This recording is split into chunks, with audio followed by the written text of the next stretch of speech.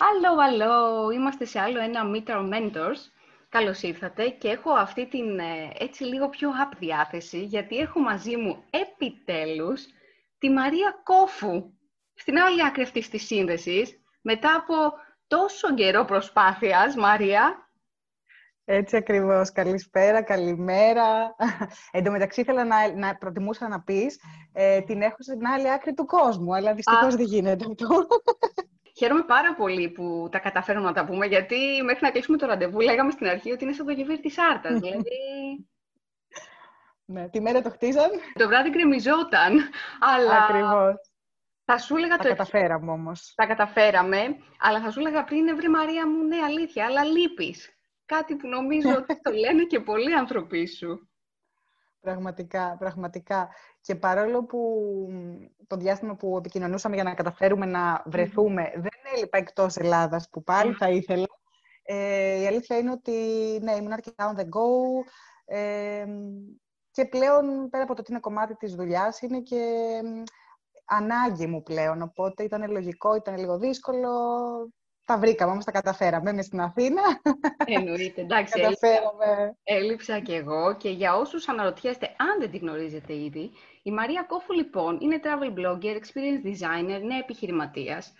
Και ίσως τη γνωρίζετε από τους τίτλους των project της, το T-Stories και το T4 Travel, που σιγά σιγά θα τα αναπτύξουμε εδώ στην κουβέντα μας. Μαρία, δεν ξέρω εσύ από πού θες να ξεκινήσεις, ίσως να μου πεις πώς ήταν αυτό το περίεργο και μουδιασμένο κάπως καλοκαίρι, η περίοδος αυτή για σένα, από το lockdown και μετά. Ναι. Θα ήθελα να την ξεχάσουμε αυτή την περίοδο, αλλά από την άλλη συνειδητοποιώ ότι τελικά τα δύσκολα είναι που μας χτίζουν και μας πάνε και παρακάτω. Οπότε, όχι, είναι καλό να το συζητήσουμε, είναι καλό να μην ξεχνάμε, ελπίζοντας ότι όμως προχωράμε μπροστά και ότι μόνο καλύτερα πράγματα μπορούν να έρθουν από εδώ και πέρα και να μας βρουν και πιο προετοιμασμένους πλέον. Το lockdown, λοιπόν, η περίοδος γενικότερα της καραντίνας, με βρήκε στην Αθήνα. Μόλις είχα γυρίσει από το Τελ Αβίβ, όπου ήταν και η τελευταία χώρα στο εξωτερικό που πρόλαβα να πάω. Και ομολογώ ότι το έλεγα και τις προάλλες συζητώντας, ότι ήταν όλο αυτό το διάστημα σαν να βίωσα μια σχέση χωρισμού, όπου συνειδητοποιήσω ότι τελειώνει, στεναχωριέσαι, νευριάζεις, μπορεί να κλαις, μπορεί να θυμώνεις, μετά έχεις αρχίσει και το δέχεσαι, βρίσκεις τρόπους για να μην σκέφτεσαι, να περνάς καλά, να αρχίζεις να έχεις καλύτερη διάθεση και κάποια στιγμή έρχεται και η φάση που λες I'm free, προχωράμε μπροστά.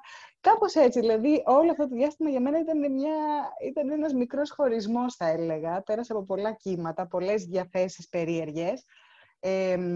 Ομολογώ ότι δεν είχα συνηθίσει να είμαι τόσο καιρό στην Αθήνα, στην Ελλάδα και συγκεκριμένα σε ένα μόνο μέρος. Ειδικά το 2019 ήταν για μένα η χρονιά που ταξίδεψα πιο πολύ από οποιαδήποτε άλλη χρονιά. Μιλάμε ότι ταξίδια σε πάνω από 18-19 χώρες. Δεν σου λέω καν για το εσωτερικό ή για χώρες που επέστρεφα μες στη χρονιά ξανά και ξανά. Οπότε ξαφνικά βρέθηκα σε ένα 2020 πολύ περίεργο, που δεν ήταν ότι άρχισαν η μία πτήση μετά τις άλλες να ακυρώνονται, τα ταξίδια να ακυρώνονται. Ήταν τα project που ακυρώνονταν, ήταν τα ταξίδια με group που είχα και έπρεπε να ακυρωθούν. Ήταν πίσω κόστη που έπρεπε με κάποιο τρόπο να βρεις λύση, τι θα γίνει. Δύσκολη περίοδος. Δοκιμάστηκα πολύ, όπως θέλω να πιστεύω ότι όλοι μας με τον έναν τρόπο δοκιμαστήκαμε. Δεν θα πω ότι αυτή τη στιγμή με βρίσκεις έτοιμη για το επόμενο βήμα. Έχω κάποια πράγματα στο μυαλό μου, κάποιες σκέψεις. Είναι δύσκολα, είναι δύσκολα. Παρ' όλα αυτά, ομολογώ ότι μέσα με το που βγήκαμε από το lockdown, άρχισα να ταξιδεύω αρκετά μέσα στην Ελλάδα. Οπότε, να μην λέω μόνο τα αρνητικά. Ήταν μια πάρα πολύ καλή ευκαιρία να γνωρίσω περισσότερο τη χώρα μου, που ήταν πάρα πολύ καιρός και χρόνια που έλεγα ότι θέλω να πάω σε κάποια μέρη της Ελλάδας, αλλά είτε δεν προλάβαινα γιατί δεν ήμουν πρακτικά εδώ, είτε έλεγα εντάξει μωρέ, στην Ελλάδα είναι δίπλα, η χώρα εδώ είναι, κάποια στιγμή θα πάω. Οπότε από τη στιγμή που ανοίξαν, να το πω έτσι, τα σύνορα των νομών, αρχές του Ιουνίου, πήρα ένα βανάκι και ξεκίνησα να ταξιδεύω σε διάφορα μέρη της Ελλάδας, με σκοπό να φτάσω μέχρι τις Πρέσπες που ονειρευόμουν χρόνια, και κατέληξα μέχρι και Μάνη. Μιλάμε τώρα για ένα διάστημα 2 μηνών, με μερικά πηγενέλα και στην Αθήνα για να αλλάξω αυτοκίνητα ή για λίγο να συγκροτηθώ, να πάρω κάποιο φίλο μαζί, να αφήσω κάποιον άλλον. Οπότε μπορώ να σου πω ότι ομολογώ ότι το καλοκαίρι μου ήταν γεμάτο και έκανα και πράγματα τα οποία είχα πολλά χρόνια στο bucket list μου το ελληνικό. Π.χ. ήθελα να κάνω πάρα πολύ από μικρή, το έλεγα, να ανέβω τον Ταΐγετο ή να κάνω αναρρίχηση σε κάποια σπίτια της Ελλάδας. Οπότε τουλάχιστον μέσα σε όλο αυτό το αρνητικό κλίμα κατάφερα να πραγματοποιήσω κάποια έτσι μικρά όνειρα που είχα εντός Ελλάδας και να δω μέρη που δεν είχα ξαναδεί. Ομολογώ ότι εντάξει, στο τέλος της ημέρας δεν μπορώ να πω ότι από τον Ιούνιο και μετά έμεινα καθόλου σπίτι. Δεν κατάφερα να βγω και παρά έξω, πέρα από την αγαπημένη Κύπρο που πήγα μέχρι εκεί μια βόλτα, το κατάφερα και αυτό. Αυτό λίγο πολύ. Εντάξει. Δεν μπορώ να πω, έκανα πραγματάκια. Τώρα που το συνειδητοποιώ κι εγώ, δηλαδή είναι λίγο σαν το πώς πήγε το καλοκαίρι, συνειδητοποιώ ότι εντάξει, όχι, γύρισα αρκετά. Πέρα από τον Αύγουστο που είχα αποφασίσει να μείνω στην Αθήνα, γιατί ήταν η περίοδος που οι περισσότεροι φεύγανε και ήθελα να είμαι στην Αθήνα να απολαύσω επιτέλους, γιατί επίσης ποτέ δεν ήμουν Αύγουστο στην Αθήνα, στο παρελθόν, οπότε ήταν μια ωραία εμπειρία και αυτό, με το συνδυασμό κιόλας ότι είχα μια καινούργια μετακόμιση, άλλαξα κάποια δεδομένα στη ζωή μου, οπότε είχα να ασχοληθώ τον Αύγουστό μου, παρόλο που έμεινα στην Αθήνα. Αυτό. Και σίγουρα δούλεψα πολύ πράγματα που δεν προλάβαινα πριν, είτε ήταν με τον εαυτό μου, είτε ήταν πρακτικά πράγματα, ιδέες για νέα project. Αυτά λίγο πολύ. Πολύ, πολύ εγώ λέω. Μου φάνηκαν πάρα πολύ όμορφα. Και παρόλο που ξεκίνησαν ως χωρισμός λοιπόν και άλλαξαν τα δεδομένα μας, σε όλους δηλαδή, μάλλον ως ευκαιρία εσύ το αντιμετώπισες και δεν ξέρω αν όλο αυτό θα σου φέρει ή σου έφερε ήδη οργανώνοντας τους επόμενους στόχους σου και κάτι στην επιχείρησή σου, γιατί είναι full-time job για σένα αυτό. Δεν ξέρω αν βιοπορίζεις από αυτό. Είναι και ένα καλό κομμάτι ίσως κάπως να αναφέρεις στον κόσμο, γιατί είναι λίγο περίεργο το travel blogging, αν ξεκινάει έτσι στην Ελλάδα. Δεν ζούμε στο εξωτερικό που τα πράγματα μιλούν πιο εύκολα, είναι η αγορά μεγαλύτερη. Δεν ξέρω πώς δουλεύεις εσύ. Θα ήταν ωραίο όμως να μας δώσεις, αν όχι συμβουλές, ίσως κάποια tips από το δρόμο σου και να μας πεις ουσιαστικά πώς από χόμπι και... Δεν ξέρω αν μου αρέσει και το χόμπι αυτό για σένα. Ίσως από μεγάλη αγάπη ή ζωή ίδια για σένα που είναι το ταξίδι, έγινε full-time job. Ναι. Να ξεκινήσω όντως από το ότι το travel blogging στην Ελλάδα δεν είναι μια δουλειά που μπορείς να ζήσεις μόνο από αυτή, δυστυχώς. Το έχω παλέψει πάρα πολύ. Δυστυχώς δεν είναι έτσι. Κάνω αρκετά πράγματα μαζί με το travel blogging που μου επιτρέπουν το να μπορώ να δουλεύω από οποιοδήποτε σημείο του κόσμου. Η αλήθεια είναι ότι πέρα από τη δημοσιογραφία που ήταν το πρώτο πτυχίο, και αγαπώ πολύ το γραπτό και έτσι ξεκίνησα και στην πορεία να γράφω όντως το δικό μου blog. Συνδύασα τις σπουδές μου κάνοντας ένα μεταπτυχιακό στα digital media και την επικοινωνία, κάποιο διάστημα που ζούσα στην Ιταλία. Οπότε εκεί ουσιαστικά άρχισα να δουλεύω πλέον ως account manager σε PR agencies, κάτι που το έκανα και όταν γύρισα από την Ιταλία στην Ελλάδα και που, να πω την αλήθεια, μου άνοιξε πάρα πολύ τους δρόμους για να χτίσω μετά τι stories πάνω πράγματα, να με γνωρίσει κόσμος, να με γνωρίσουν άλλα agencies, να με γνωρίσουν οι πελάτες. Έτσι, μιλώντας για πελάτες, μπορεί να είναι ένα brand, μια αεροπορική, μέχρι ένα brand μπύρας, παράδειγμα. Όλα αυτά, λοιπόν, βοήθησαν στο να, σταματώντας πλέον από τη δουλειά του γραφείου, να μπορώ να έχω όντως το blog μου, να έχω κάποιες συνεργασίες μέσω του travel blogging, που μπορεί να είναι όντως, πάλι ξαναλέω, αεροπορικές εταιρείες, μπορεί να είναι ταξιδιωτικά γραφεία, μπορεί να είναι δήμοι, περιφέρειες, tourism boards από διάφορες χώρες. Συνδυαστικά όμως, κάνοντας social media ως freelancer για πελάτες, έτσι, και παράλληλα κάνοντας copywriting επίσης ως freelancer.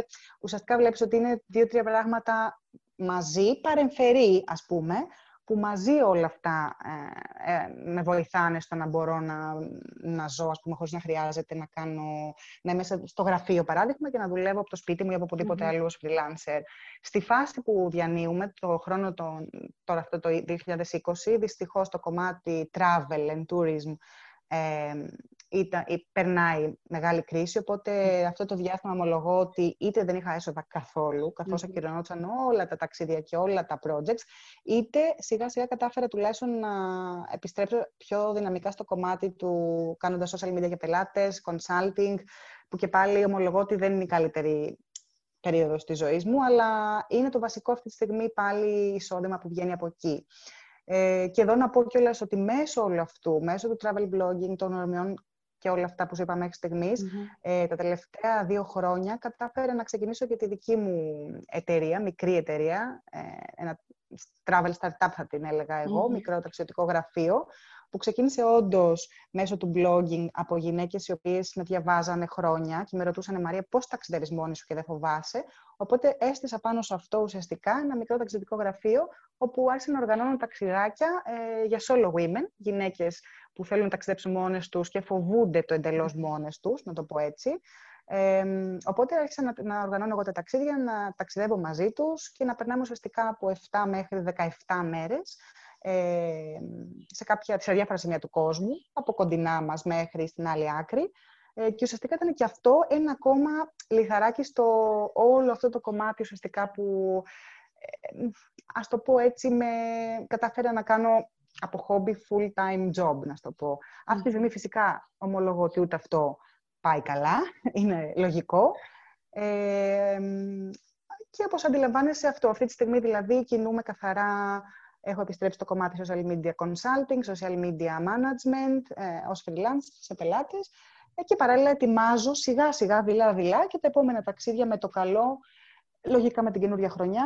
Θέλω να είμαι αισιόδοξη ότι μπορεί κάτι να γίνει και προς το τέλος αυτής της χρονιάς, ίσως μέσα στις γιορτές, ελπίζοντας ότι θα ξαναπάρουμε σιγά σιγά μπρος με άλλα δεδομένα, γιατί πολλές φορές μου λένε εντάξει, θα ξαναγίνουν σίγουρα σιγά σιγά όλα όπως πριν. Δεν θα ξαναγίνουν όλα όπως πριν.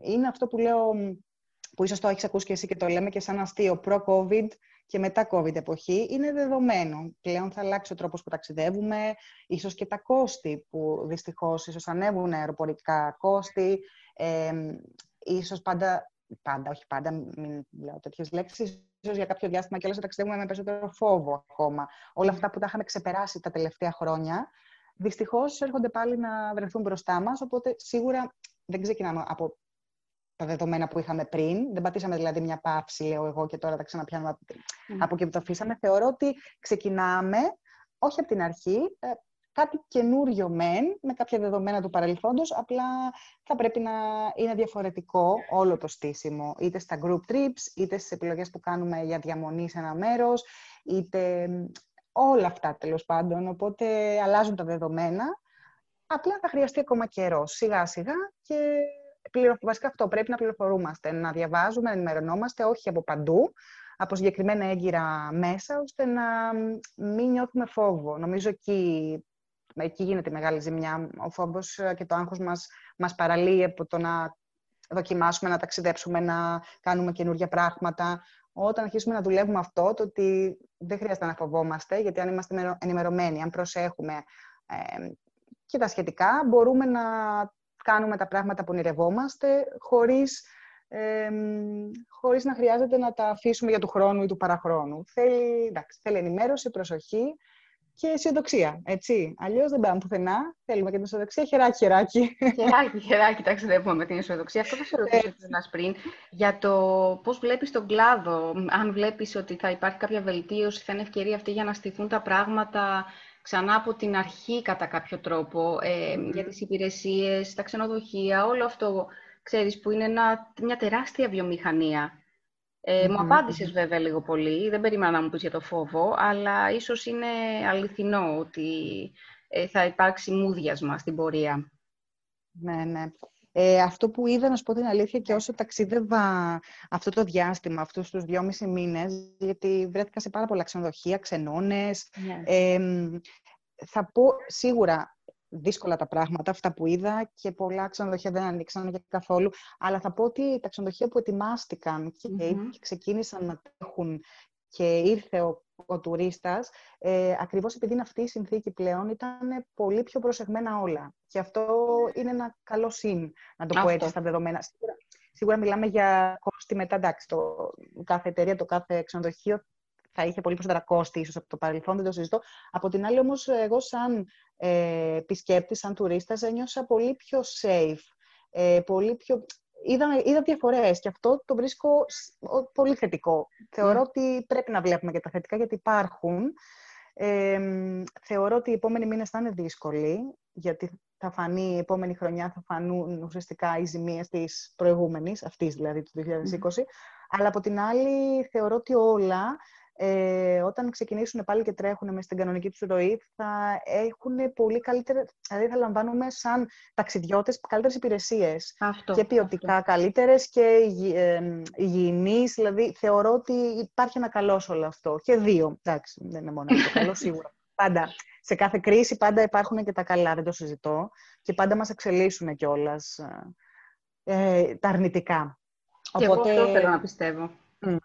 Οπότε σου λέω σίγουρα θα είναι δύσκολοι μήνες οι επόμενοι και γενικότερα το 2021, αλλά από την άλλη βλέπω ότι θα έχουμε και πολλά καλά σε αυτό το κομμάτι. Σου είπα, θα εξελιχθούν πολύ οι δομές, οι υπηρεσίες που θα λαμβάνει ο επισκέπτης, οπότε νομίζω είναι καλό αυτό. Είναι καλό και το είδα δηλαδή και πρακτικά όλο αυτό το δίμηνο που ταξίδευα στην Ελλάδα σε διάφορα ξενοδοχεία, διάφορα καταλύματα, από το κάμπινγκ μέχρι το πεντάστερο, να σου πω. Αυτό. Και σε οποιαδήποτε άλλη υπηρεσία, έτσι. Αυτό. Και ίσως ο φόβος που ανέφερες, που είναι φυσιολογικό να υπάρχει, ίσως να μετατραπεί σιγά-σιγά σε καλύτερη επιλογή κατά κάποιο τρόπο. Δηλαδή, και ο πελάτης και ο ταξιδιώτης και ο τουρίστας, που λειτουργεί με ένα άλλο culture τέλος πάντων, να επιλέγει καλύτερα το που θα μείνει, που θα ταξιδέψει, πώς θα το κάνει αυτό. Επίσης, θέλω να πιστεύω ότι θα αρχίσουμε να επιλέγουμε περισσότερο και προορισμούς πιο κοντά στη φύση. Ακριβώς επειδή θα θέλουμε να αποφύγουμε ίσως τις μεγάλες πόλεις, το συνοστισμό, το βρίσκω και αυτό πολύ θετικό, γιατί αν πραγματικά κάπου ο άνθρωπος μπορεί να ξεκουραστεί, για μένα είναι στη φύση. Οπότε ίσως λειτουργήσει και λίγο, βοηθήσουμε και σε αυτό το κομμάτι. Δηλαδή θα αρχίσουμε να ερχόμαστε πιο κοντά με τη φύση, να ψάχνουμε και πιο sustainable μέρη να μείνουμε επίσης. Βρίσκω αρκετά καλά, δηλαδή να είδες όπως τώρα έτσι κουβεντιάζουμε. Συνοποιώ ότι έχει καλά όλο αυτό. Νομίζω ότι αυτό το συνειδητοποίησα και εγώ για τη φύση που λες. Και ήθελα να σε ρωτήσω, δηλαδή το είδα και ως δική μου ανάγκη πια στην πορεία. Δεν έχω ταξιδέψει προφανώς όσο εσύ, αλλά αγαπώ το ταξίδι. Και το είδα έντονα μετά από όλο αυτό. Και ήθελα να σε ρωτήσω, αρχικά, πόσο έχεις ταξιδέψει, να μετρήσουμε? Να σου πω την αλήθεια, αυτή τη στιγμή δεν είμαι σίγουρη. Νομίζω ότι είμαι κάπου στις 60 χώρες. Μία πάνω, μία κάτω, κάπου εκεί. Θεωρώ ότι είναι λίγες, γιατί ένας ταξιδιώτης πάντα κοιτάει αυτές που δεν έχει πάει τις χώρες. Αλλά τώρα θα πω πάλι μπορεί να είναι λίγο κάπως, αλλά επειδή το συζητούσα με τη μητέρα μου τις προάλλες, της λέω, ρε παιδί μου, χτύπα ξύλο, ζούμε σε περίεργες εποχές. Να ξέρεις ότι αν κάτι αύριο γινόταν, Παναγία μου, χτύπα ξύλο. Έχω ζήσει και έχω δει και έχω ζήσει τόσα πολλά πράγματα. Έχω γευτεί τόσο πολύ ωραίες γεύσεις. Έχω δει τόσο πολύ ωραίες εικόνες που είμαι ok. Δηλαδή, πώς πω, αυτή τη στιγμή δεν θα σου έλεγα «Αχ, να είχα προλάβει να κάνω εκείνο και το άλλο και το παράλληλο». Καλό, ευτυχώς θέλω να πω ότι αυτά που είχα στο μυαλό μου ένα-ένα, με χρόνο και κόπο, έτσι, τα έκανα. Τους προορισμούς που ήθελα να δω, αυτούς που ονειρευόμουν χρόνια, τους έχω δει τους βασικούς που ονειρευόμουν. Οπότε, είμαι γεμάτη. Σίγουρα, μακάρι να αρχίσουμε πάλι να τρέχουμε, να ταξιδεύουμε. Θέλω κι άλλα, έτσι, ποτέ δεν σου φτάνει. Όταν ξεκινάς και συνειδητοποιείς τι γίνεται εκεί έξω, δεν σου φτάνει. Θέλεις να είσαι συνέχεια εν κινήσει, να βλέπεις καινούρια μέρη, να γνωρίσεις καινούριο κόσμο, αλλά νομίζω ότι είμαι αρκετά γεμάτη ήδη και ικανοποιημένη, σίγουρα πάντα κοιτώντας και το μετά, έτσι, δεν το συζητώ. Μα ήταν και μία από τις ερωτήσεις μου αυτή, εσύ την είπες με διαφορετικό τρόπο, ότι αν για κάποιο λόγο η ζωή τελείωνε αύριο, σου λέγε κάποιος ότι Μαρία μου, αυτό ήταν. Κατεβάζουμε ρολά. Κατεβάζουμε τα ρολά και οκ. Αν θα έχεις μετανιώσει για κάτι ή αν όντως είπες βέβαια ότι είσαι τόσο γεμάτη ή τι θα ήθελες να κάνεις ακόμα που θα το ξεκινούσες σήμερα κιόλας. Ναι. Είναι επίσης από τις κουβέντες που κάνω με δικούς μου ανθρώπους και όχι μόνο, γιατί ειδικά έξω που ταξιδεύω αρκετά μόνη μου, είναι από τα πράγματα που μου αρέσει να συζητάω, γιατί όπως και εγώ έχω γνωρίσει κόσμο, έχω πάρει γνώμες, έχω ακούσει απόψεις, έχω γνωρίσει φοβερούς ανθρώπους ζωή μου που μου έχουν κάνει inspire, φοβερό mentors σε κάποια σημεία του κόσμου. Μ' αρέσει και εγώ λίγο να εξωτερικεύω σκέψεις και συναισθήματα, και αυτό που έλεγα, που έχω πει τελευταία αρκετά συζητώντας, είναι το ότι αν αυτή τη στιγμή μου έλεγες, σου δίνω, έχεις τον τρόπο να γυρίσεις πίσω, να αλλάξεις τα πράγματα ή κάποιες επιλογές σου, δεν θα άλλαζα τίποτα. Και πολλοί με κοιτάνε τύπου σαν να μου λένε «Ω, παρε κοπελιά, τώρα σιγά». Κι όμως, αλήθεια, δεν θα άλλαζα κανένα βήμα, καμία επιλογή, ακόμα και τις δύσκολες, ακόμα και αυτές που μπορεί να έλεγα ότι «Παναγία μου, πότε θα τελειώσει όλο αυτό, δεν θέλω, τι συνέβη, γιατί επέλεξα αυτό και όχι εκείνο». Όλες αυτές οι επιλογές που έκανα, καλώς ή κακώς, με έχουν φέρει εδώ που είμαι σήμερα. Εντάξει, θα έλεγα το 2020 είναι μια άλλη περίπτωση, μια άλλη συνθήκη. Αλλά γενικά... το βγάζουν τόσο αυτό. Ναι. Γενικά όμως όχι, δεν θα άλλαζα κάτι. Έχω δει, σου είπα, και μέρη που θέλω να δω, έχω γνωρίσει κόσμο, έχω δημιουργήσει σχέσεις ζωής. Το μόνο, αν από εδώ και πέρα έπρεπε να αποφασίσω κάτι, σίγουρα είναι να δω και άλλα μέρη, το συζητώ. Ένα χρόνο πριν, αν με ρώταγες, γιατί είχα φτάσει πραγματικά στο... Δεν μπορούσα άλλο. Αλλαγή του χρόνου, για να καταλάβεις, πέρυσι, με το που αλλάζαμε για να μπούμε στο 20, η κυρία Μαρία Κόφου ευχήθηκε να ταξιδεύει λιγότερο το 20. Αυτό έχω να σου πω. Είναι μέσα στην πρόταση που σου έκανα για τις αλλαγές της κυρίας Μαρίας Κόφου μέσα από όλο αυτό. Το σύμπαν νομίζω είχε ανοιχτά τα αυτιά εκείνη την ημέρα, αλλαγή του χρόνου στο Παρίσι, και μας πήρα όλους το λαιμό μου, βέβαια. Με αυτό το 20 που μας ήρθε. Αλλά ναι, η αλήθεια είναι ότι αν έπρεπε να αποφασίσω κάτι για το μετά, θα ήθελα να ταξιδεύω λιγότερο, ίσως πιο ποιοτικά. Από την άλλη, όταν μιλάμε για δουλειά, το αν θα είσαι μια μέρα, 24 ώρες σε ένα μέρος, αν πρέπει να είναι για δουλειά, θα είναι. Δεν μπορείς να επιλέξεις, να το πω έτσι. Όπως όταν πας στο γραφείο, δεν μπορείς να πεις σήμερα δεν πάω. Μπορείς να το πεις, αλλά ξέρεις ότι δεν είναι το σωστό, ας πούμε. Και είμαι σε μια φάση που έχω αρχίσει και να σκέφτομαι, χωρίς να υπάρχει όμως κάτι αυτή τη στιγμή στη ζωή μου δεδομένο, ότι θα ήθελα να δημιουργήσω και μια οικογένεια. Έχω φτάσει να το σκέφτομαι και αυτό. Που επίσης με ρωτάγες ένα χρόνο πριν, δεν υπήρχε περίπτωση να σου το πω. Απλά δεν υπάρχει, κακά τα ψέματα, η συνθήκη ακόμα για να μπορώ να δημιουργήσω κάτι τέτοιο. Όσο η κατάσταση είμαι more or less on the go. Είμαι σε μια κατάσταση που νιώθω ότι δεν νιώθω και ότι έχω φτάσει στο πικ της επαγγελματικής μου καριέρας, να το πω έτσι. Έχω ακόμα δρόμο λίγο μπροστά μου να ανέβω. Νιώθω ότι, δεν γίνεται ακόμα να γίνει όλο αυτό. Από την άλλη, αυτά έρχονται και έτσι, οπότε απλά είμαι πιο ανοιχτή στο να το δεχτώ αν προκύψει, να το πω έτσι. Ακριβώς. Που πριν δεν το είχα στο μυαλό μου. Έχεις το intention ήδη, ξέρεις, βάλει μέσα σου. Ναι, είναι αυτό. Και κάτι δύσκολο για όλους μας σε αυτή τη γενιά, η αλήθεια είναι. Η αλήθεια είναι αυτή. Βέβαια. Αλλά και για σένα που η ζωή σου φαίνεται να μην έχει μία πρακτικά μια σταθερότητα.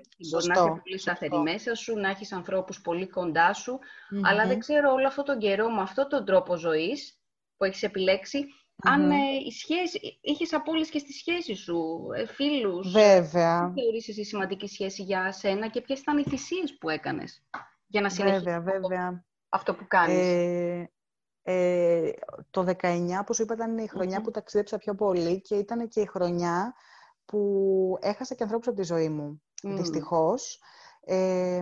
Ακριβώς γιατί έχετε κάποια στιγμή που πρέπει να επιλέξεις και εκεί μπορεί να ακούγεται σκληρό, αλλά αν όντως έχεις κάποιους στόχους στο θέμα της καριέρας και παράλληλα οι άνθρωποι που μπορεί να έχεις γύρω σου είτε σε καταλαβαίνουν, και αυτό είναι τέλειο, είτε θεωρούν ότι, όχι είτε σε καταλαβαίνουν, θεωρούν όμως ότι δεν τους δίνεις όσο θα ήθελαν, με την παρουσία σου, με τις πράξεις σου. Οπότε ομολογώ ότι για μένα το 19 ήταν μια χρονιά καλή στη δουλειά, αλλά δύσκολη στο κομμάτι το προσωπικό. Δηλαδή, είχα απώλειες από τη ζωή μου, φύγανε άνθρωποι, είτε σχέσεις ερωτικές, είτε σχέσεις φιλικές, που με δυσκόλεψε και με πόνιζε πάρα πολύ, αλλά στο τέλος της ημέρας είχα συνειδητοποιήσει ότι έχω κάνει κάποιες επιλογές, δεν γίνεται μόνο να πηγαίνουν όλα τέλεια, υπάρχουν και οι απώλειες μέσα σε όλο αυτό, που δυστυχώς το έχει το full-time traveling, ουσιαστικά, έχει τέτοια,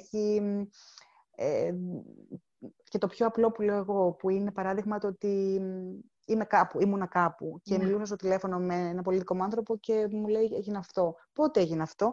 Δεν θα ήσουν λογικά στην Ελλάδα τότε. Και λίγο έτσι υπάρχει αυτό και λες ναι. Και δεν μπορείς να πεις και κάτι, γιατί όντως είναι επιλογή σου. Οπότε είναι δύσκολο. Και το λέω ότι δεν είναι απλά να πάω τα ταξίδια μου, γυρίζω και όλοι περιμένουν εκεί.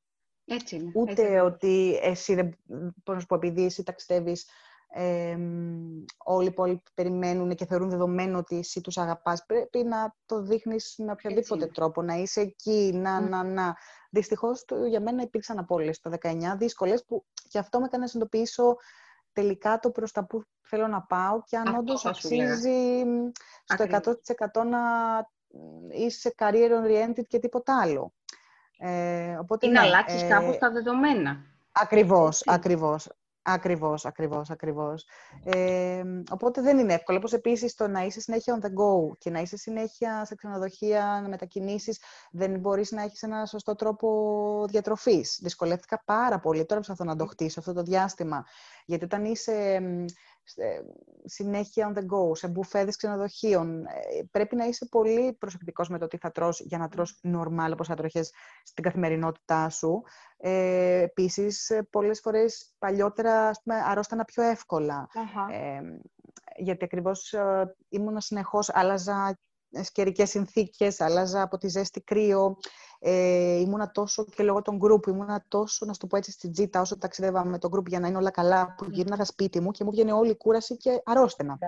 Οπότε σίγουρα υπάρχει όλη αυτή η πλευρά που στα social media δεν φαίνεται και πολλοί νομίζουν ότι είναι μόνο exciting και όλα είναι τέλεια και τι ωραία που ζει. Και μέρη Ακριβώς. και τέλεια, ναι. Υπάρχουν στεναχώριες, έχει και τις δυσκολίες του και χάνεις πολλά σίγουρα.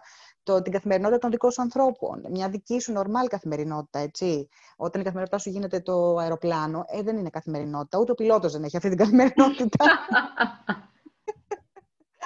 Ναι, οπότε, ναι, ανέπτυξες πολύ όμορφα όλες τις δυσκολίες. Έτσι, αν κάποιος έχει στο μυαλό του, wow, τι ωραίο θα θέλω να το κάνω κι εγώ, και ποιος δεν θα ήθελε να ανοίξει τα μάτια του στον κόσμο όλο.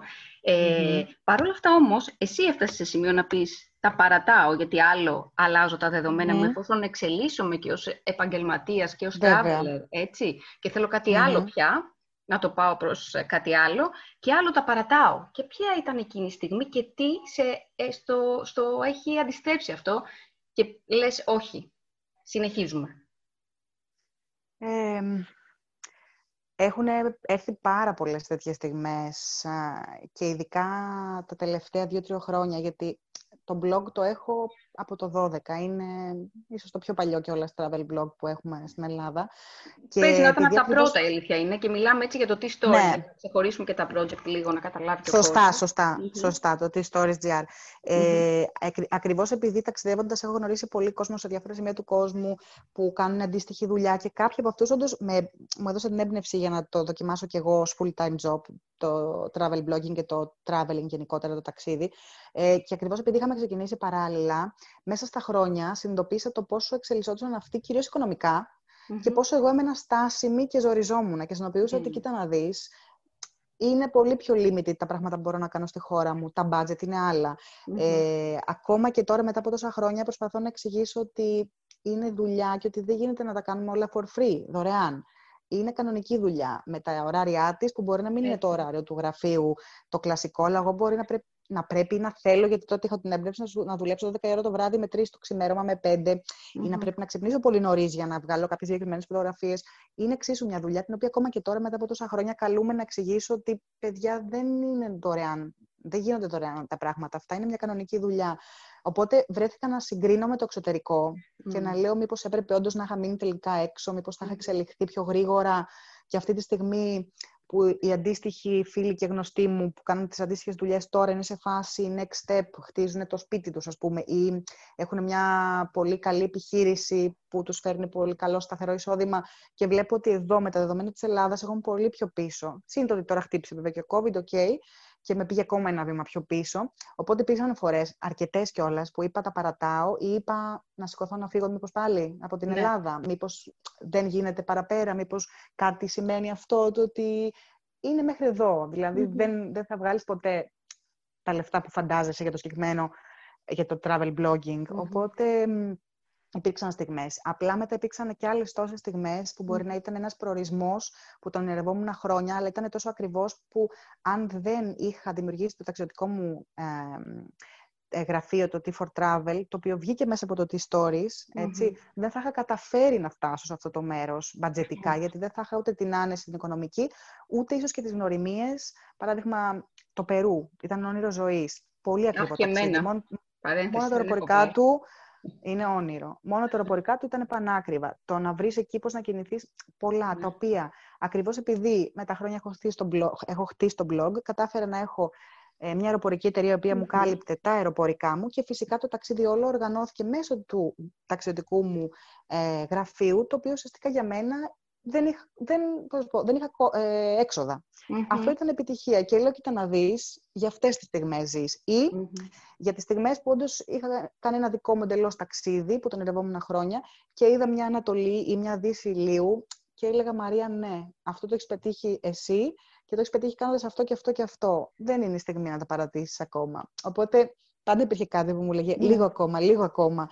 Και τώρα, παρόλο που είναι μια περίοδος δύσκολη και υπάρχει και lack of motivation αυτή τη στιγμή, να σου το πω και έτσι, παρόλα αυτά νιώθω ότι, όπως είπα και νωρίτερα, δεν έχω φτάσει εκεί που θέλω και δεν θέλω να το αφήσω ακόμα. Απλά κοιτάω λίγο το προς τα που θα στρέψω περισσότερο τη φαία ουσία μου και την ενέργειά μου. Δηλαδή, θα είναι όντως το ότι γράφω περισσότερα κείμενα ή θα είναι το ότι θα κάνω πιο πολύ focus στα groups μου. Κατάλαβες, εκεί είμαι σε αυτή τη φάση.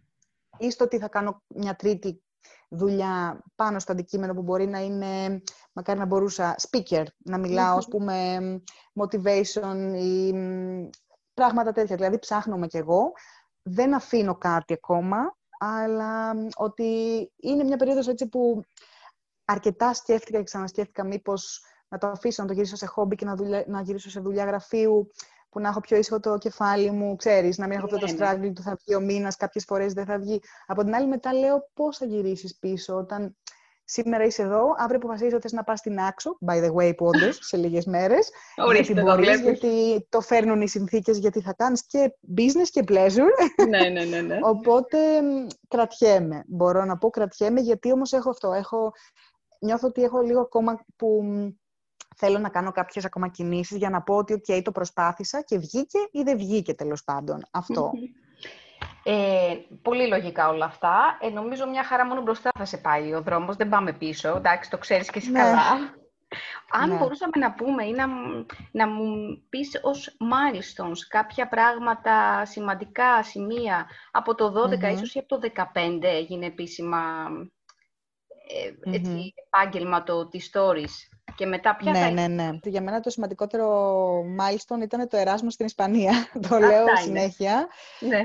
Ναι, το μακρινό 2008-2009 ήταν για μένα εκεί που συνειδητοποίησα ότι ο κόσμος είναι πραγματικά φανταστικός εκεί έξω και ότι όμορφη η Ελλάδα μας, αλλά πρέπει να δω, να γυρίσω, να μυρίσω, να γευτώ, γιατί είναι φοβερά αυτά που υπάρχουν εκεί έξω και που δεν είχα ιδέα πριν. Οπότε εκεί ήταν η αρχή όλων, ήταν για μένα το σημαντικότερο κομμάτι στα φοιτητικά χρόνια. Σίγουρα μετά ήταν το 12 που ήμουνα πλέον, είχα μετακομίσει κάποια χρόνια στην Ιταλία και ξεκινούσα το blog μου εκεί. Το οποίο βέβαια δεν είχα καθόλου ακόμα ιδέα το που θα πάει και τι θέλω, αν θα είναι full time, τι δεν θα είναι, καθόλου, δεν το συζητώ. Και σίγουρα πλέον μετά, ήταν το 2015, γυρίζοντας από τον Υπερσιβηρικό, που ήταν το όνειρο ζωής μου και που το κατάφερα λόγω της δουλειάς, το λέω πολύ, κάθε φορά το τονίζω, γιατί μου λένε πώς και τι και αυτά. Δούλεψα αρκετά σε PR agency, πολλές ώρες, πολλές μέρες, βράδια, να μην κάνω τίποτα άλλο, γιατί είχα στόχο να κάνω αυτό το ταξίδι, το οποίο μου ήταν και δύσκολο οικονομικά αρχικά να το μαζέψω και να γίνει. Όπου λοιπόν το 2015, γυρίζοντας από τον Υπερσιβηρικό, είχα συνειδητοποιήσει ότι θέλω να δοκιμάσω, θέλω να ρισκάρω, να αφήσω τη full-time job το γραφείο, τη δουλειά γραφείου, και να δοκιμάσω να δω αν μπορώ να ζήσω ως freelancer, κάνοντας social media, που ήδη τα είχα σπουδάσει, φουλάροντας περισσότερο με content στο blog, και κάνοντας πράγματα τα οποία δεν θα χρειαζόταν να είμαι απαραίτητα κλεισμένη σε ένα γραφείο. Ήταν μεγάλο ρίσκο, αλλά ήταν ίσως όντως το leap of faith που λέμε στο χωριό μου. Και από τότε λοιπόν, εκεί το blog άρχισε να ανεβαίνει κιόλας ουσιαστικά, και περίπου μετά από, θα πω, 1,5 χρόνο, άρα γύρω στο, θα έλεγα το 2017, ήταν και επίσημα η χρονιά που είπα ότι OK, all in, πάμε, για τη Βιέννη, γιατί στο ενδιάμεσο είχα γυρίσει και για κάποιο διάστημα και δούλεψα και με τη Marketing Greece, γιατί με ενδιαφέρε πολύ να μπω, να δω λίγο, έστω και για λίγο στα κλεφτά, το κομμάτι του τουρισμού πρακτικά, γιατί εγώ ήμουν τουρίστας, έγραφα για ταξίδια, αλλά δεν είχα καμία αίσθηση για πιο πρακτικά πράγματα. Οπότε μου άρεσε πάρα πολύ αυτή η εμπειρία που ήταν στη Marketing Greece. Συνέχισα μαζί τους ως freelancer μετά από λίγο διάστημα, γιατί όντως δεν ήθελα να είμαι σε γραφείο. Και ουσιαστικά θα πω από το 2017 ήταν η χρονιά που για μένα ήταν η μεγαλύτερη εξέλιξη της ζωής μου και η αρχή του 2018 που ουσιαστικά στήθηκε πλέον και το T4 Travel, το μικρό ταξιδιωτικό γραφείο που σου είπα για ταξίδια με solo women. Αυτό. Και σίγουρα το 19 ήταν η χρονιά η οποία έκανα τα περισσότερα ταξίδια της ζωής μου. Δηλαδή 18-19 ώρες σε ένα χρόνο. Συν τα project, ήρθαν πάρα πολύ ωραίες συνεργασίες. Ήταν η χρονιά επίσης που είχα την χαρά και την τιμή να μιλήσω και να κάνω το πρώτο μου TEDx. Οπότε, ναι, νομίζω από το 2015 και μετά κάθε χρονιά ήταν και πιο exciting, ήταν πιο ωραία, το αντιλαμβανόμουν ότι ανοιγόντουσαν καινούργια πράγματα συνέχεια. Αυτό. Οπότε ήταν κάθε χρονιά ένα milestone, θα έλεγα. Ακριβώς. Οπότε τώρα ξεκουράζεις και πάμε για το επόμενο. Σίγουρα μετά. Τώρα, ακριβώς επειδή δεν είχα και το χρόνο πριν, ήταν σαν να το σύμπαν, ας το πω έτσι, με ανάγκασε να καθίσω για να δω και τα επόμενα βήματά μου, να ξεκουραστώ. Είναι πολύ σημαντικό να παίρνεις χρόνο και για τον εαυτό σου και να ξεκουράζεσαι, να βλέπεις τι θες να κάνεις μετά, φεύγοντας λίγο από την καθημερινότητά σου, η οποία δική μου ήταν η καθημερινότητα on the go, έτσι, για κάποιον άλλο άνθρωπο είναι η καθημερινότητα στο γραφείο ή που όμως χρειάζεσαι και τον ουσιαστικό χρόνο για σένα και την ξεκούρασή σου, για να μπορέσεις να δεις τι έχει πάει λάθος, τι έχει πάει σωστά, τι μπορείς να βγάλεις από τη ζωή σου, τι μπορείς να φέρεις στη ζωή σου, και μιλώντας επίσης και για ανθρώπους, έτσι, βάζω μέσα και το κομμάτι των σχέσεων. Οπότε, ναι, δύσκολη χρονιά, αλλά από την άλλη με ανάγκασε κιόλας να καθίσω κάτω, να ξεκουραστώ, να σκεφτώ, να αποφασίσω τα επόμενα βήματα και να δημιουργήσω και άλλα backup plans, γιατί αυτό πάντα έχεις ένα plan B, αλλά από ό,τι φαίνεται σε αυτή τη ζωή πρέπει να έχεις πολλά άλλα, μέχρι plan Z, ωμέγα, όπως φαίνεται. Δεν ξέρω ότι θα φτάσεις μέχρι το Z. Καλός ή κακός, ήρθε και αυτή η ώρα. Οπότε, τουλάχιστον ξαναλέω, να είδες, πάντα βγαίνουν και καλά από όλα τα αρνητικά, δεν το συζητώ. Αυτό είναι σίγουρο. Εγώ μετά από αυτό, πράγματα που σκεφτόμουν, βλέπω ότι είναι ξεκάθαρο ότι από κάθε απώλεια, έστω και αν έχει μέσα πόνο, οποιοδήποτε είδους πόνο, μετά αν το δεις θετικά, πραγματικά θα σε οδηγήσει σε growth. Ακριβώς. Επαγγελματικά, προσωπικά. Ακριβώς. Δεν ξέρω αν υπάρχει τελικά κάτι αρνητικό, παρόλο που μπορεί να προκαλέσει όντως αρνητικά συναισθήματα εκείνη τη στιγμή. Εγώ θέλω να σε ρωτήσω κάτι πιο επιχειρηματικό τώρα, σε εισαγωγικά και μη. Όλο αυτόν τον καιρό, φαντάζομαι ότι επένδυσες και χρηματικά σε όλο αυτό, μέχρι να βιοπορίζεσαι με κάποιο τρόπο από αυτό, ή συνεχίζεις να επενδύεις κιόλας. Σκέφτηκες ποτέ να προχωρήσεις σε funding, να χρειαστεί να σηκώσεις χρήματα για την επιχείρησή σου? Και αν όχι, γιατί? Ναι, ναι, θα σου πω. Είναι πολύ καιρός που το σκεφτόμουν και το σκέφτομαι, αλλά το σκεφτόμουν from day one, θα έλεγα. Απλά, ακριβώς επειδή όλο ξεκίνησε και στήθηκε όσο εγώ ήμουν on the go, όλη η εταιρεία, το άτομο που ήρθε στην ομάδα μου και παραμένει το δεξί μου χέρι, χωρίς εκείνη δεν θα μπορούσα να τρέξω πράγματα. Άρχισε και τι, και μετά γι' αυτό. Ναι. Ένα άτομο, γιατί είμαστε πολύ μικρή εταιρεία, μακάρι να μπορούσα και περισσότερους, αλλά δεν βγαίνει, ειδικά τώρα, που ουσιαστικά μου στήσε όλο ό,τι είχε να κάνει με το back-end, με την ταυτότητα της εταιρείας, γιατί εγώ είναι το κλασικό πρόβλημα του creative ανθρώπου. Ναι, ξέρω. Δεν μπορώ να τα βάλω κάτω, να τα βάλω σε μια σειρά. Οπότε πρέπει να έχεις ανθρώπους δίπλα σου, οι οποίοι να μπορούν να διαχειριστούν αυτό, να είναι πιο συγκεντρωτικοί. Εγώ από τη στιγμή που έφυγα από το PR agency, που δούλευα σαν account manager και όντως έπρεπε να διαχειριστώ, να συγκεντρώνω, είναι σαν να το διέγραψα από τη ζωή μου αυτό το κομμάτι. Μου γύρισε ανάποδα και μου ήταν και μου παραμένει πολύ δύσκολο. Και ξαναλέω, όταν είσαι και on the go, δεν έχεις το χρόνο.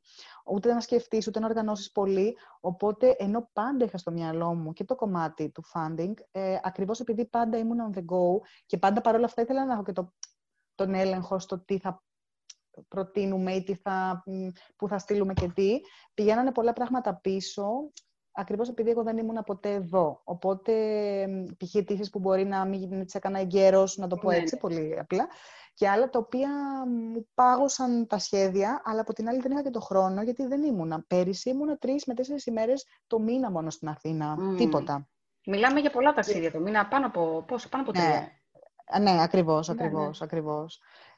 Οπότε, δυστυχώς, ενώ το είχα στο μυαλό μου, φταίω από τη μία, γιατί αυτό θα πρέπει να είναι και προτεραιότητα, καθώς η εταιρεία είναι πολύ μικρή και ήδη πάντα από την αρχή δεν υπήρχε και μεγάλο κεφάλαιο στην άκρη. Και είναι και κάτι που λέω επίσης όταν άνθρωποι που ήθελαν να ξεκινήσουν τώρα μια δική τους επιχείρηση, τους το λέω, παιδιά, αυτό που δεν ήξερα εγώ και δεν μου το είπε κανείς, πέρα από τι μπορεί να υπάρχει από ΦΠΑ, ΕΦΚΑ και όλα αυτά, είναι το ότι καλώς ή κακώς πρέπει να έχεις ήδη ένα καλό ποσό στην άκρη πριν ξεκινήσεις κάτι δικό σου. Και εγώ δεν το είχα. Ήταν πολύ μικρό το ποσό και είδα ότι στην πορεία με δυσκόλεψε πολύ αυτή η έλλειψη.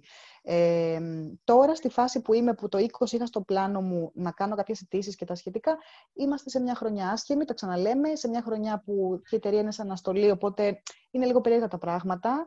Και η κοπέλα είναι σε αναστολή. Δηλαδή, είναι μια πολύ περίεργη συνθήκη, την οποία δεν την αγγίζω μέχρι να δω λίγο τα next steps και αν όντως με παίρνει να συνεχίσω την εταιρεία με τα δεδομένα της στιγμής. Αυτό. Οπότε, όπως πολύ χύμα σου είπα, πριν δεν προλάβαινα γιατί ήμουν on the go. Τώρα, το 20 που είχα στο μυαλό μου κάποια πράγματα, δυστυχώς με πρόλαβαν τα πράγματα και δεν γίνανε. Ναι. Πάντως, όπως είπες, όχι, είναι σημαντικό τελικά να υπάρχει ομάδα, είτε η ομάδα σου είναι ένα άτομο ακόμα, είτε είναι mentors, είτε είναι ένα δίκτυο που μπορεί να σε βοηθήσει και να σου ανοίξει το δρόμο ή να σου λύσει τα χέρια, να σου δώσει τα κλειδιά σε πράγματα που σου δυσκολεύουν ή δεν γνωρίζεις. Και ευελπιστώ η Founders Nation, για να αναφέρουμε και αυτό, να συμβάλλει σε αυτό σε πολλά κομμάτια. Εννοείται, θα το ξαναπώ, ότι χαιρόμαστε πολύ που έχουμε και εγώ προσωπικά ένα τόσο creative άνθρωπο και ταξιδιώτη μαζί μας. Και εσένα εννοώ. Και εγώ χαίρομαι πάρα πολύ που μπαίνω ουσιαστικά στην ομάδα και θέλω να κάνουμε πράγματα και ανυπομονώ. Είναι και ένα καινούριο κομμάτι και για μένα, που ελπίζω όντως να φέρει όμορφα πράγματα και στις δύο πλευρές. Αυτό πάντως το θέμα της συνεργασίας, τα synergies, το να έχεις ομάδα, πέρασαν επίσης κάποια χρόνια για να το συνειδητοποιήσω. Ενώ πάντα δουλεύα με teams, με ομάδες, ήμουνα σε ομάδες ή διαχειριζόμουν ομάδες στα χρόνια της δουλειάς μου. Στο κομμάτι του blogging, να πω, επίσης είναι πράγματα τα οποία τώρα τα κρατάω και σαν υποσημειώσεις στο μυαλό μου, γιατί έχουν ενδιαφέρον και μελλοντικά να συζητηθούν. Ακριβώς επειδή το T-Stories είναι αυτό που λέμε το παιδάκι μου.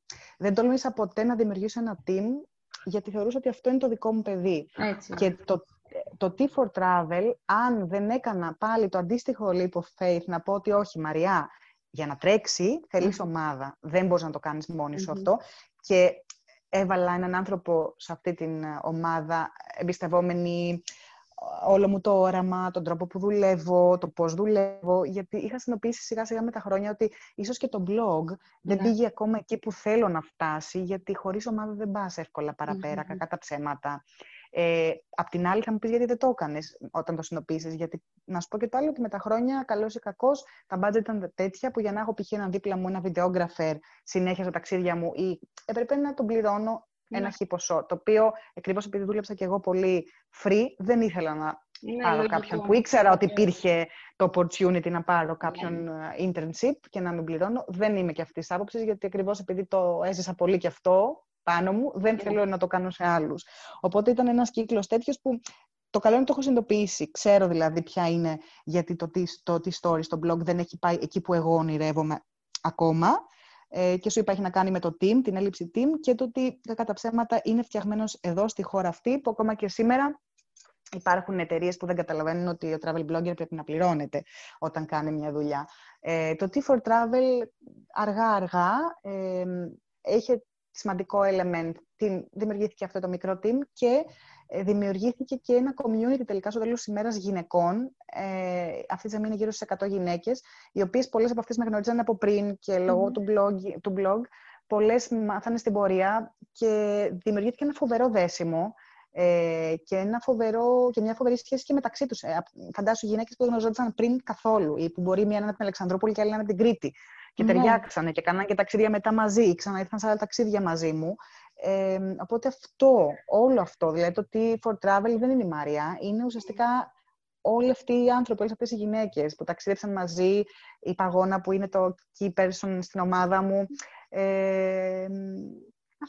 Αυτό. Τι ωραία, και με σκέφτομαι σε όλη αυτή την ώρα που μιλάς ότι ό,τι αποκτάς ως άνθρωπος, ο καθένας μας δηλαδή, αυτό που είσαι και εξελίσσεσαι, αν από το solo περάσεις στο μοίρασμα, εισαγωγικά, νομίζω τότε αποκτά άλλη αξία ή πραγματικά αξία. Αυτό ακριβώς. Αυτό. Το πάρα πολύ ωραίο. Είναι ακριβώς αυτό που το πες, ναι. Έτσι. Έχεις δίκιο.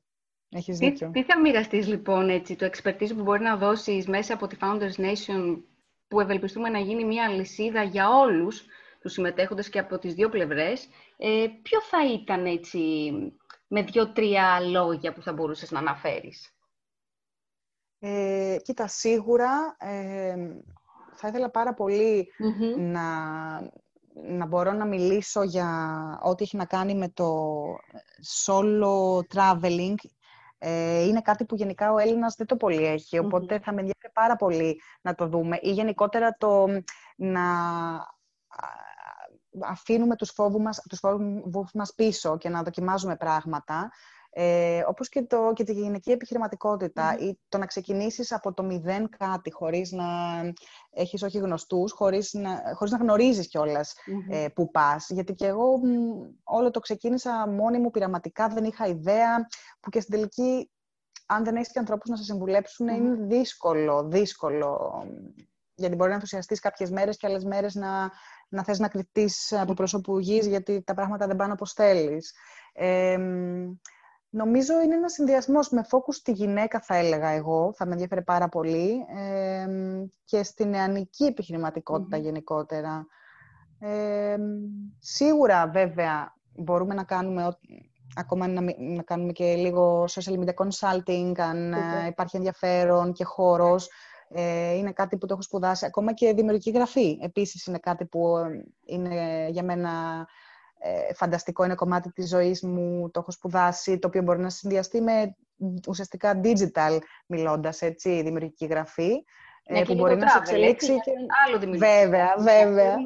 Δεν ξεχωρίζουν πολύ. Αλλιώς γράφεις το travel, αλλιώς γράφεις για fashion, Βέβαια. Και γενικότερα όμως το storytelling, δηλαδή, το οποίο είναι από μόνο του συνοποιώ ότι τις φορές που έχω γράψει ένα κείμενο μέσα σε 5 λεπτά, γιατί ήταν αυτό που λέμε, μου έβγαινε από την ψυχή μου, που είχε να κάνει με μια travel προσέγγιση, αλλά ήταν σκέψεις για ένα γεγονός ή για μια συνθήκη της ζωής μου, ήταν και αυτά που συνειδητοποίησα ότι είχα πάρει το πιο θετικό feedback. Σίγουρα προορισμός, θα μιλήσουμε για ταξίδια και τα σχετικά, αλλά τελικά το να εξωτερικεύει σκέψεις και συναισθήματα είναι ωραίο, αλλά δεν είναι εύκολο στο χαρτί ή στο online. Οπότε θεωρώ ότι έχει πολύ ενδιαφέρον και το κομμάτι της δημιουργικής γραφής, του copywriting, να συζητήσουμε, να δούμε και το blogging φυσικότερα, έτσι, και το πώς μπορεί να σε πάει το blogging να το κάνεις σχεδόν σαν full-time job, να το πούμε, έτσι, γιατί όπου ακούσεις, αν δεις πουθενά στην Ελλάδα να σου λένε full-time blogger, είναι συγκεκριμένοι οι bloggers που ισχύει ότι το κάνουν. Full-time travel blogger δεν γίνεται.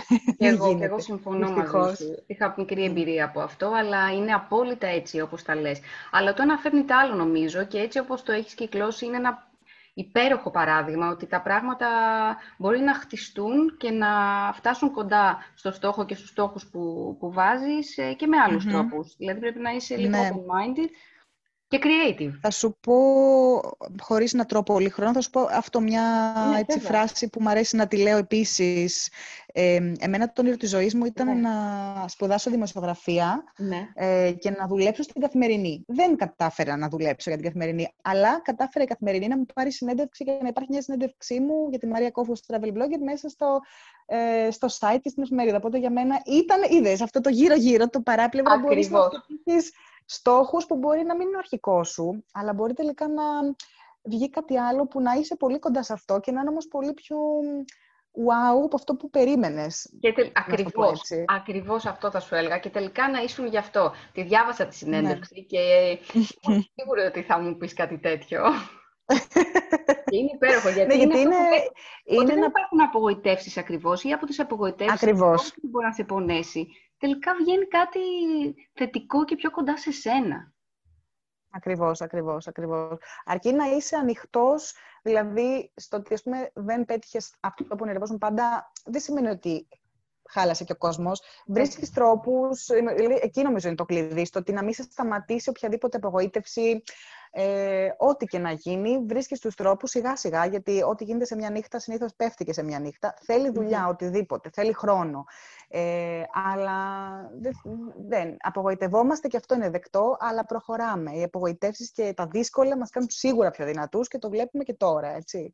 Ακριβώς. Και φέτος είναι η χρονιά που το συνειδητοποιούμε ακόμα καλύτερα. Ναι, βλέπουμε τις δυνάμεις μας και αποκτάμε και καινούριες. Και θέλω να σε ρωτήσω επίσης, αν έχεις εσύ έτσι,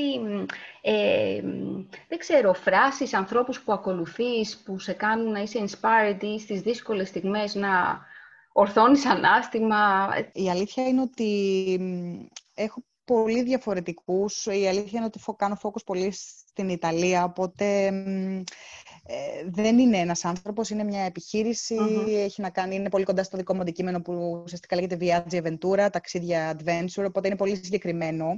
Δεν θα σου πω δηλαδή, αυτή την περίοδο, έτσι, γιατί είμαι με περιόδους. Οπότε, ναι, έχει να κάνει με αυτό. Είναι το Viaggi Aventura που ξεκίνησαν πολλά χρόνια πριν στην Ιταλία, και οι Ιταλοί που είναι και ακόμα πιο περίεργοι με το θέμα ταξίδι, τους κοιτούσαν σαν εξωγήινους, τύπου τι ήρθαν αυτοί, τι είναι τα ταξίδια εμπειριών και τα ταξίδια adventure, ξεχάσαμε και τα ελληνικά. Περιπέτειας. Οπότε για μένα είναι, ας πούμε, αρκετά σημαντικό και τους παρακολουθώ πολύ. Όπως και επίσης αντίστοιχα έχω έναν άνθρωπο ο οποίος είναι και μέντορας μου, επίσης από το εξωτερικό, είναι από το Πουερτο και ήταν ο άνθρωπος που πίστεψε πιο πολύ σε μένα, γιατί εγώ ως solo traveler, όταν αρχίσαμε να συζητάμε λίγο περί group trips, του λέγα δεν υπάρχει περίπτωση εγώ να μπορώ να κάνω κάτι τέτοιο, εγώ είμαι solo traveler. Και όμως εκείνος είχε δει κάποια values, κάποια, δεν ξέρω πώς αλλιώς να το πω, skills. Και σένα. Ναι, και με βοήθησε πολύ να αναπτυχθώ, και ήταν πάντα της άποψης ότι να νιώθεις άνετα με το να μην νιώθεις άνετα σε καταστάσεις. Αυτό θα σου έλεγα, δηλαδή δεν έχω να σου πω κάποιον μεγάλο γνωστό τρανό, γιατί μου αρέσει πιο πολύ, είμαι γενικά down to earth και μου αρέσει να βλέπω όντως τις ιστορίες που λέμε του διπλανού ανθρώπου, ρε παιδί μου, της διπλανής πόρτας. Αυτό θα σου έλεγα, δεν ξέρω αν σου απαντάω ακριβώς αυτό που ίσως που έχεις στο μυαλό σου. Ναι, φυσικά αυτό που είσαι εσύ μου απαντάς, αυτό έχω στο μυαλό μου. Και σίγουρα αν είναι κάτι, ας πούμε, μια φράση που με αντιπροσωπεύει, από τις αγαπημένες μου είναι αυτή που λέει ότι την δουλειά των ονείρων σου δεν τη βρίσκεις έτοιμη, τη δημιουργείς. Αυτό. Και θεωρώ ότι, πολύ ωραίος δρόμος. Ναι. Για να ακολουθήσεις. Ναι.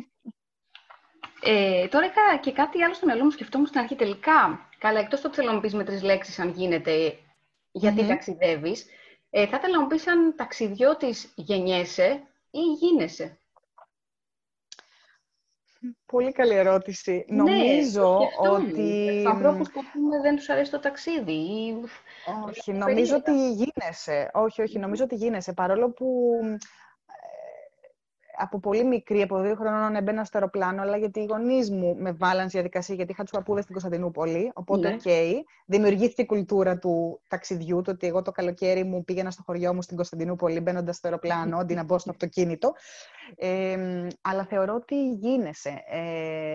Δηλαδή, αυτό που ήμουν εγώ πριν το ταξίδι στο Εράσμους, που έμεινα 1 χρόνο εκεί στην Ισπανία και που στην πορεία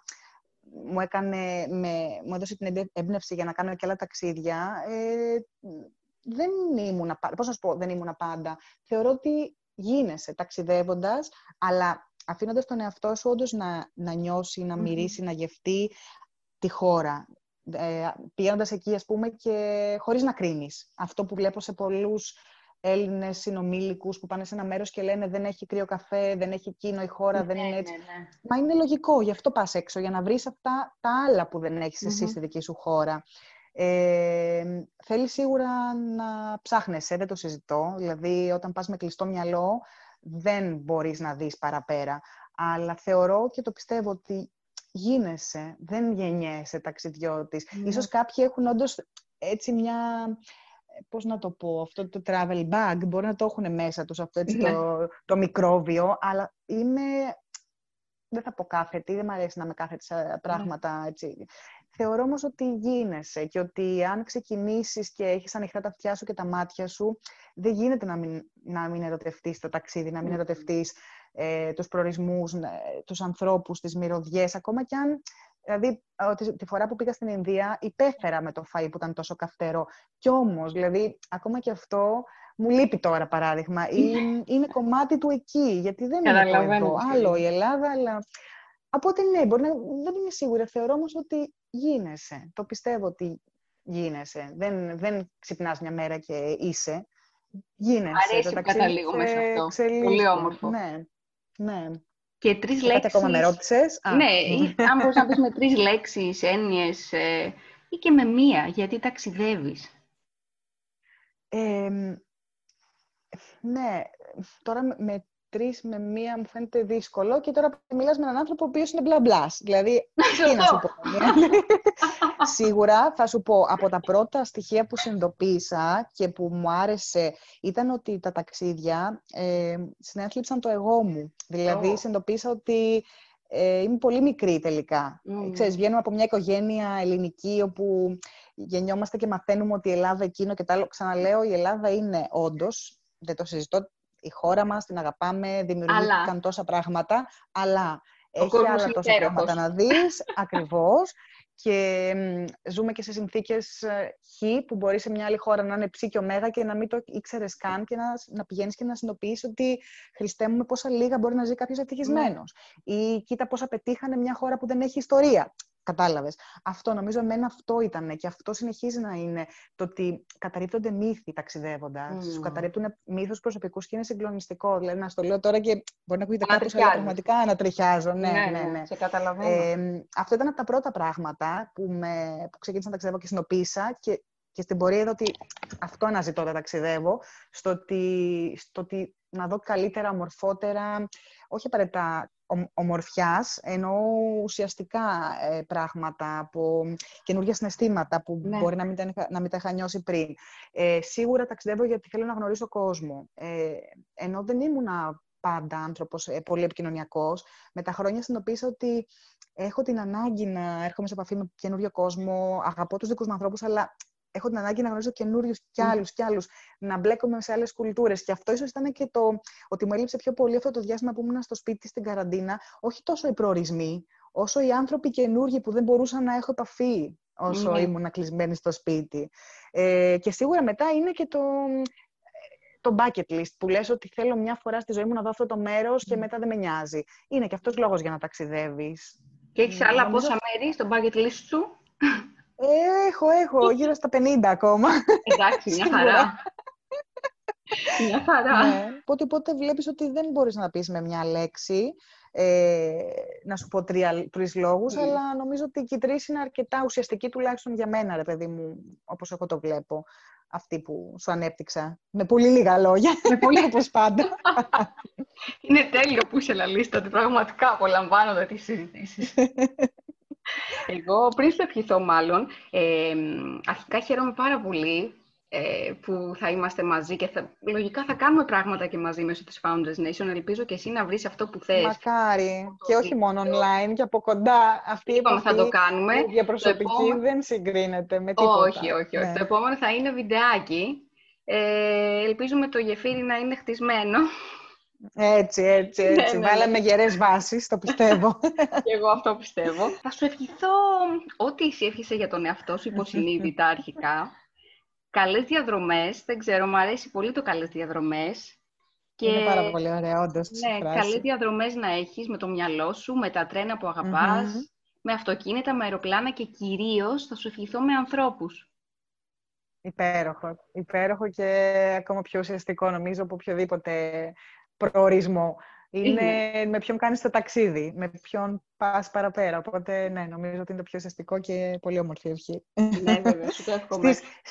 Στις εύχομαι και εγώ όλες αυτές τις ευχές που έκανες τώρα. Νομίζω τι ότι ωραία. δεν αλλάζει, είτε είσαι ταξιδιώτης, είτε ταξιδεύεις πολύ λιγότερο. Νομίζω όλοι οι άνθρωποι αυτές οι ευχές τις θέλουμε ανεξάρτητα από το πόσα μίλια καλύπτουμε το χρόνο.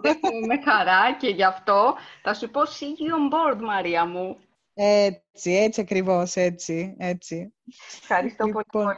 σε ευχαριστώ και εγώ πολύ και ανυπομονώ για τα επόμενα. Για που θα κάνουμε παρεούλα. Και εγώ το ίδιο. Φιλιά πολλά. Σε φιλώ.